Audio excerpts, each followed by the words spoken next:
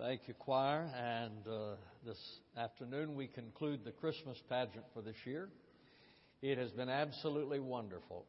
Every year after the performance, my response is, it is the best we've had.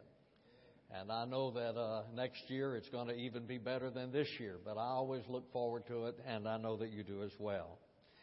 Well, today we're going to be looking at the wise men, the three kings, the Magi. We refer to them as the three kings because we believe there were three. Actually, we don't know how many there were. The Bible does not say. We assume there were three because there were three gifts, but the Bible does not say how many wise men actually came. They are referred to as the Magi. The word Magi is a word from which we get the word magician. Albert Barnes wrote, the original word is Magi, from which comes our word magician.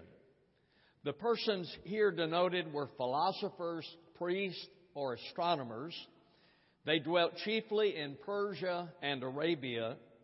They were the learned men of the eastern nations devoted to astronomy, to religion, and to medicine. They were held in high esteem by the Persian court. So that is one definition, that they were the learned men of the day. They were respected in their country. But the word can also mean a sorcerer. W.E. Vines defines it, a wizard, sorcerer, a pretender to magic powers, a professor of the arts and witchcraft. Now, it is used in that way in the Bible in Acts chapter 13, verse number 6.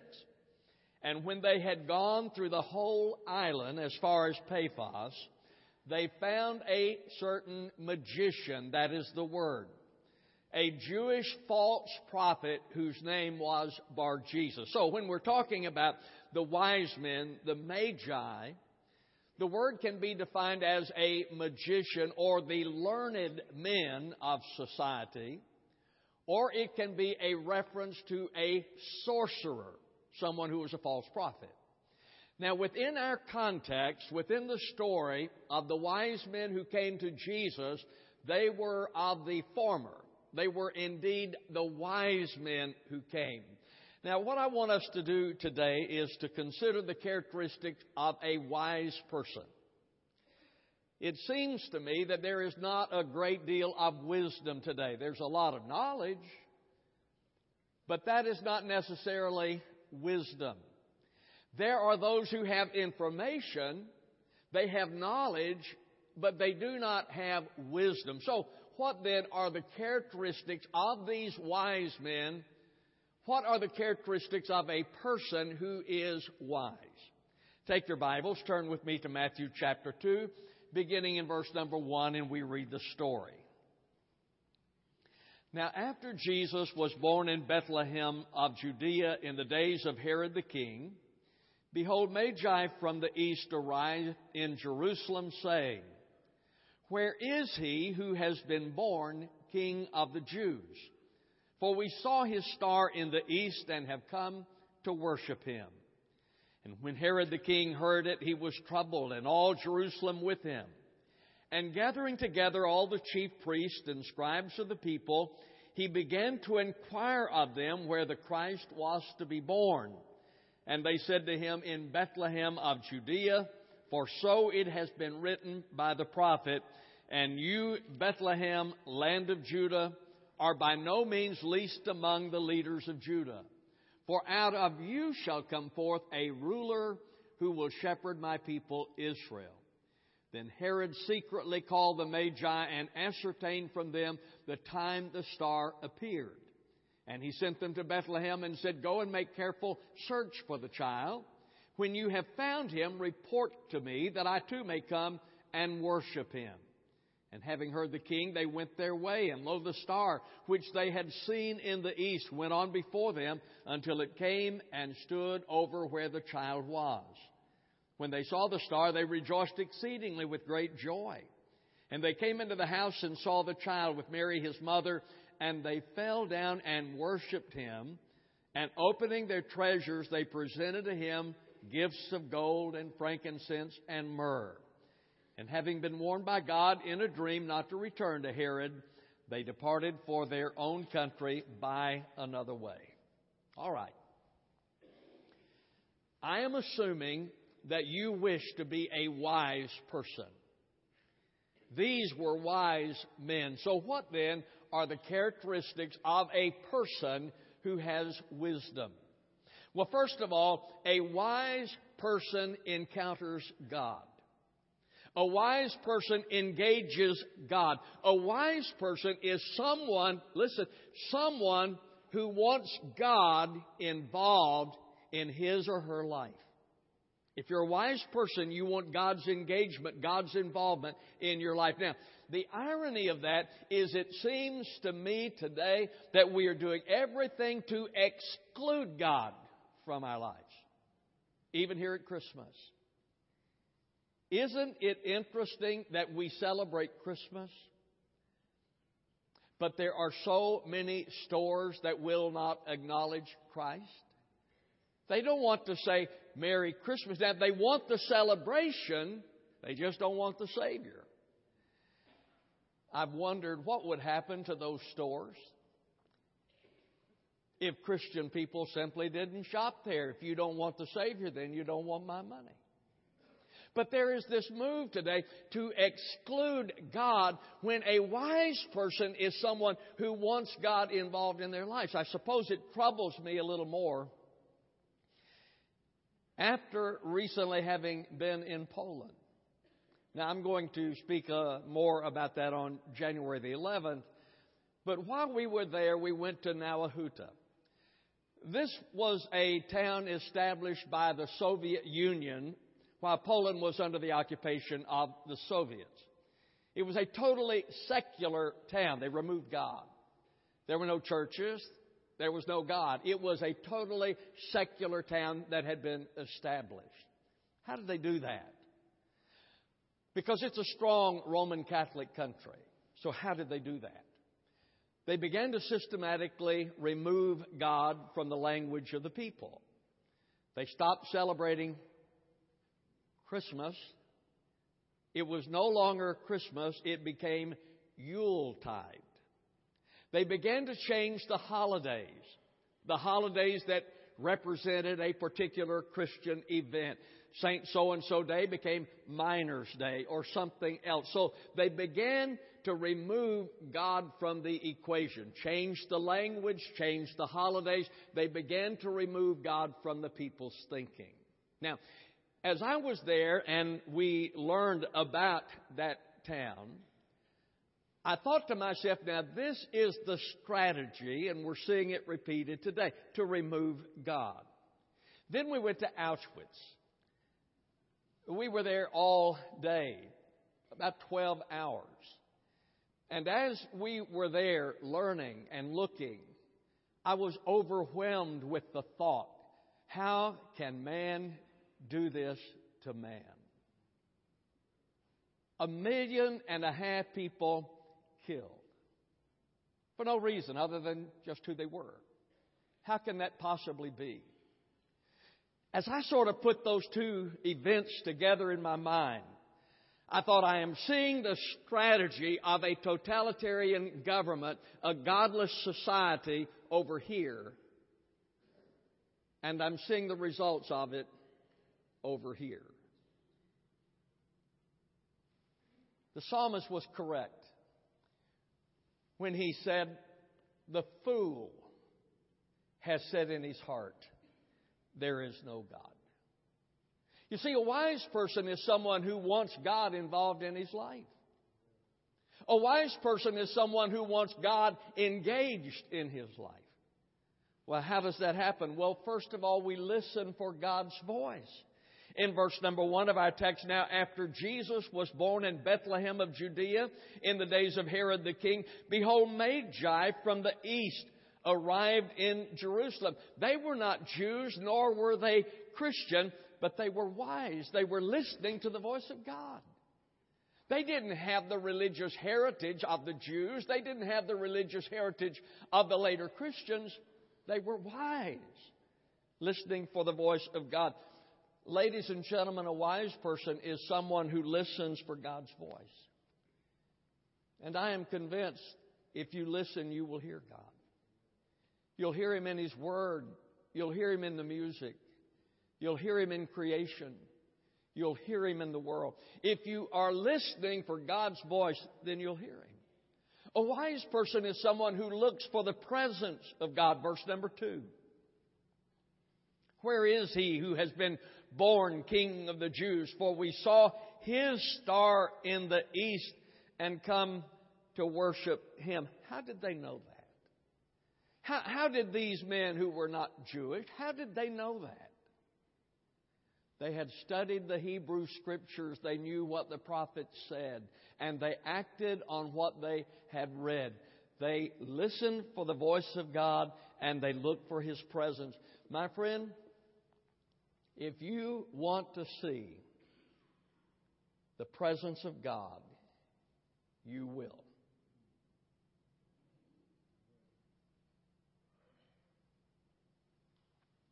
The Bible says in Acts 14:17, He did not leave Himself without witness, in that He did good and gave you rains from heaven and fruitful season.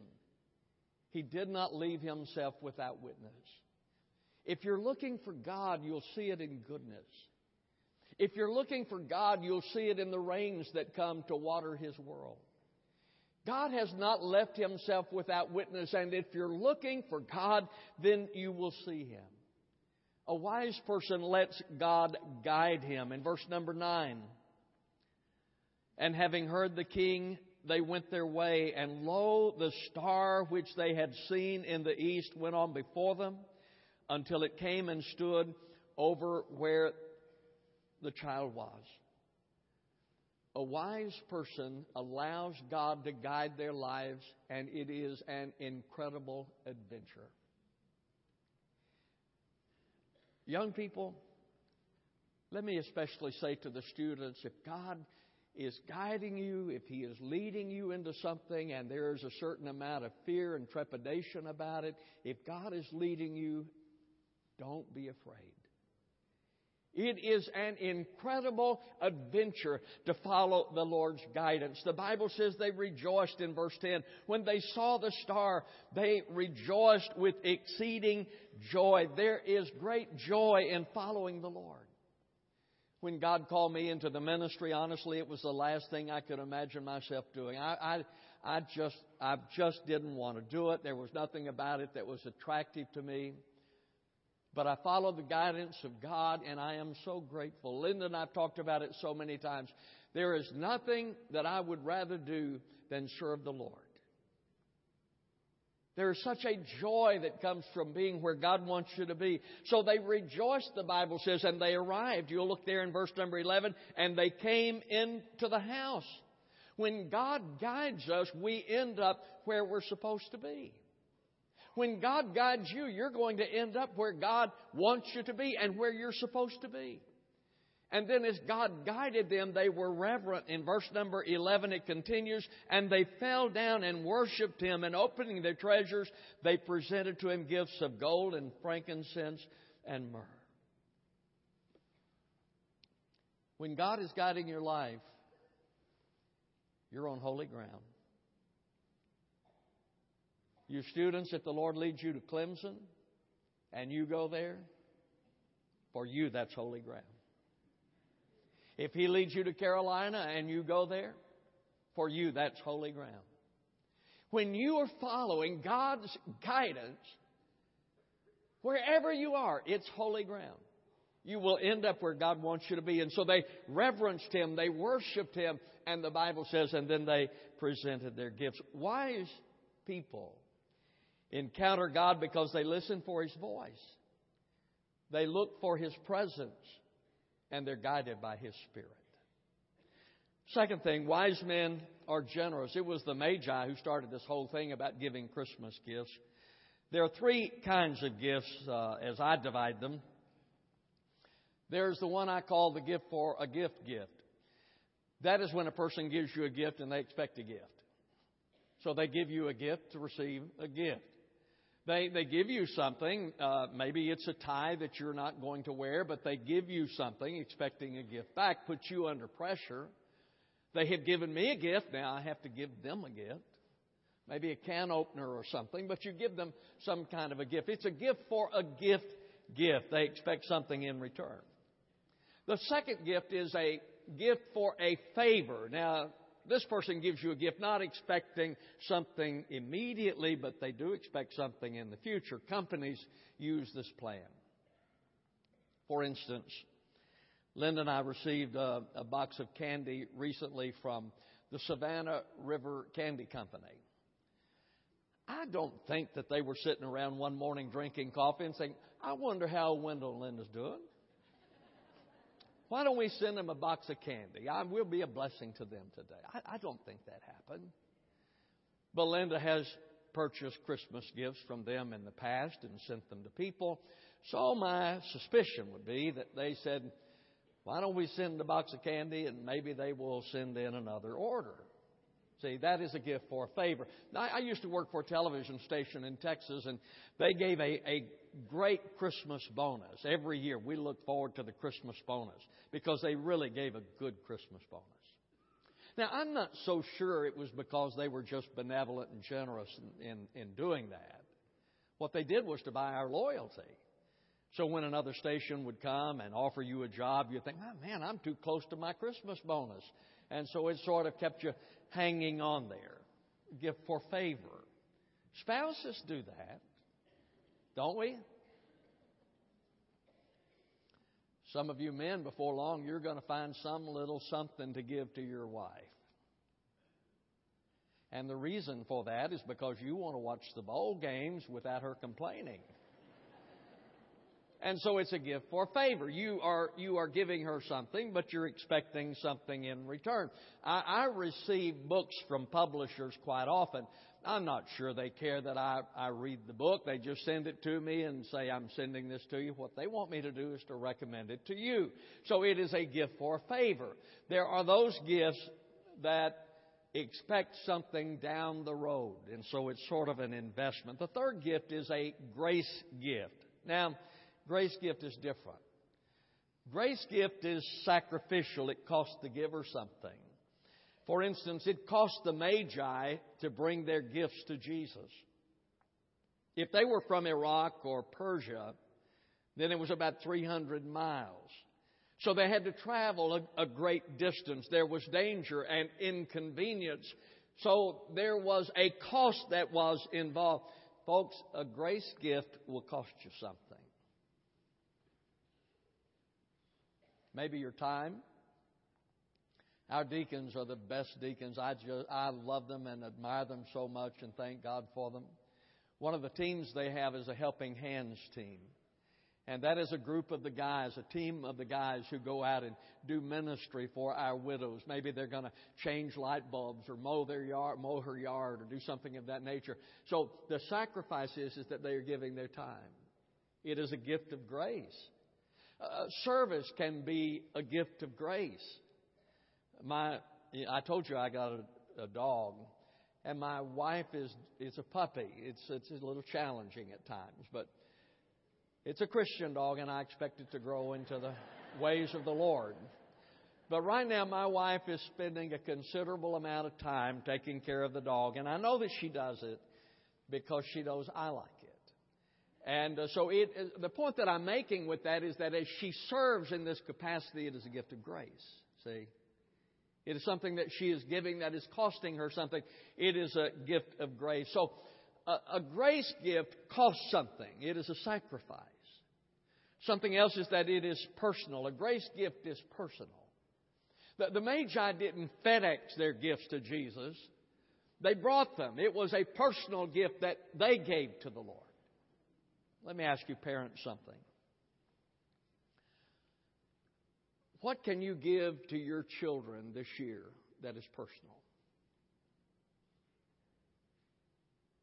May I make a suggestion? A godly heritage. Only you can give that. The church can't give that to your child. The school can't give that to your child. A neighbor can't give that to your child. A friend can't give that to your child. You can.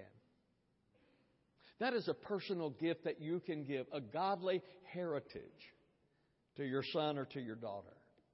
But children, young people, what personal gift can you give to your parents? May I make a suggestion? Respectful obedience.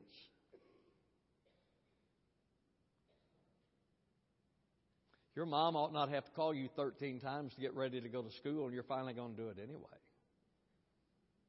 You ought to do it. She need not go through that. Whenever your parents tell you to do something, do it respectfully. That's something that you can give. That's something personal that you can give. Nobody else can do that. I can't do it. But that's something that you can give. A grace gift is personal.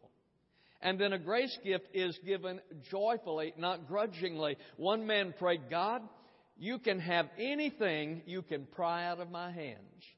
Well, that's not a grace gift. A grace gift is given joyfully. Look at verse number 10.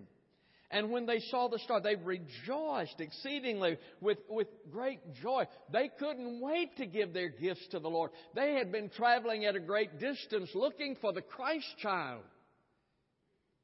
They'd been protecting those gifts and bringing those gifts. They couldn't wait to give their gift. Giving a gift, a grace gift, brings joy to the giver. Richard Foster wrote, giving with a glad and generous heart has a way of routing out the tough old miser within us. Even the poor need to know that they can give. Just the very act of letting go of money or some other treasure does something within us. That something is it destroys the demon of greed. A grace gift is joyful. It is worshipful. In verse number 11, he says, and they came into the house and saw the child with Mary, his mother, and they fell down and worshipped him, and opening their treasures, they presented to him gifts of gold and frankincense and myrrh. But now I want you to notice this. They worshipped and then they gave. See? They worshipped and then they gave. I hear in the church oftentimes someone say, well, we're going to take the offering. No, we don't take the offering. We don't take the offering. To be honest with you, there are times I'd like to, but that's not what the Scripture says. We don't take the offering.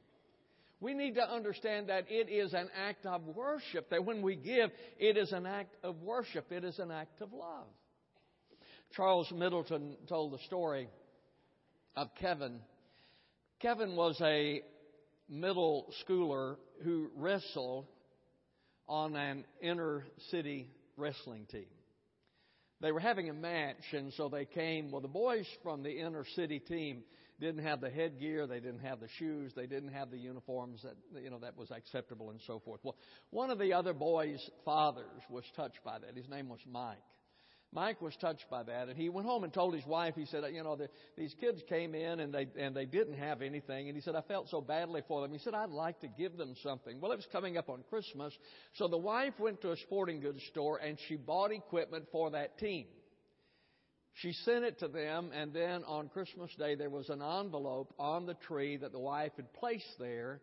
She told the story about buying the gift, and she said to her husband, Mike, this is my gift to you. Well, that became a tradition in that family. And so every year they'd find someone like that to give to, out of love, out of grace. It became a tradition. As time went on, Mike got cancer. He was treated and then he died. It was the Christmas after his death that the wife was tremendously grieved. But she nevertheless put the envelope on the tree because she had found someone to give a grace gift to. But on that first Christmas morning, there were 3 other envelopes on the tree that her children had put there because she had taught them the gift of grace. You see, that's what it means when we give. I know that people say, well, I don't like to go to the church. They talk about giving all the time. They're always after my money. No, not really. You know, God owns all the cattle on 1,000 hills. We look to God, and He is the one who supplies our need. When we get to thinking that it is you or it is me, then we have a pauper for God. God is our supplier. Wise men are generous. There's one final thing. Wise men understand their need of God's grace. They understand their need of forgiveness. You see, Jesus paid for our sin. Colossians 2:14 says, having canceled out the certificate of debt consisting of decrees against us, and which was hostile to us, and He has taken it out of the way, having nailed it to the cross. You see, ladies and gentlemen, when Jesus died on the cross, He paid for my sin, that He might give to me the gift of forgiveness. So Paul wrote in Ephesians 1:7, in Him we have redemption through His blood, the forgiveness of our trespasses according to the riches of His grace. So the Lord then paid for my sin that He might give to me the gift of forgiveness, and because He has forgiven me, then He says that I am to be forgiving as well. What do we need? We need the forgiveness of sin. What do we need? We need help for today. The shepherds, their mundane lives became miraculous when the Savior was born. The Magi, they were fulfilled when they saw the baby Jesus. And my friend, Jesus is exactly what you need today. He's exactly what I need today. We think we need all of this stuff. No, we don't. We need Jesus. We need Jesus guiding our lives. And then He gives us hope for the future. The shepherds kept going because they had hope for a Savior. What kept the Magi peering into the night, looking at the stars and following the stars? It was because they had hope of a King, and they were pursuing the King. The birth of Christ gives us hope for the future. Sometimes aren't you discouraged? I know I am. I get discouraged sometimes. But then when I do, I go to the Word and I go to my knees and I have hope for the future. Peace on earth, goodwill toward men, because Jesus provides that. Let me conclude. We give gifts at Christmas, family, and we should. We give gifts to our family. We give gifts to our friend. My son and daughter-in-law, every year during this season, they go out and they find someone. Maybe it's a waitress or someone, but they find someone that they bless. We give gifts to the church. December is our largest month in giving. I just happen to believe that so much of that is motivated because of the Christmas season. I just believe that at the Christmas season, during this time, that our hearts are touched and we become more generous than at other times of the year. We give gifts at Christmas, but don't leave unopened the gift that God offers you. And that is forgiveness of sin. He died to forgive you of your sin. Help for today, whatever you need, He is the help we need for today. And hope for the future. Jesus Christ is our hope for tomorrow. Don't leave unopened the gifts that He provides you. Our gracious Father and God, we thank You for the greatest gift of all, the gift of the Lord Jesus. And Father, I pray for those especially today who have never invited Christ to be their Lord and Savior, rejecting the gift that You have offered. I pray today that they might. Lord, bless this time, we ask in Jesus' name. Amen. In just a moment, we're going to stand. The choir's going to sing a hymn of invitation, an opportunity for you to respond to the Lord. If you've never been saved, forgiven of sin, come today. A staff member will be here to pray with you. If you're looking for a church home, our door's open to you. Stand with me, please. We stand together. They sing, "You come, I'll greet you as you do."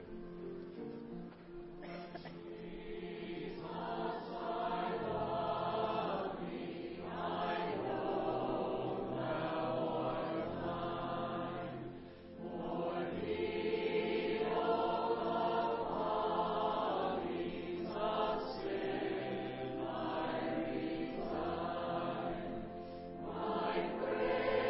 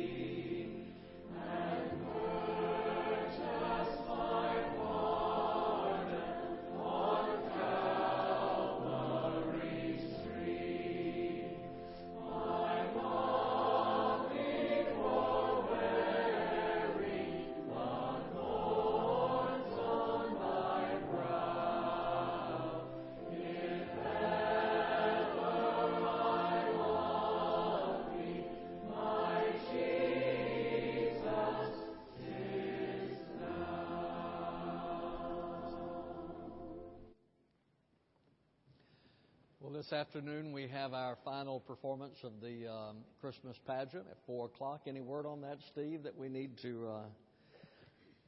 Well, we had a few tickets that we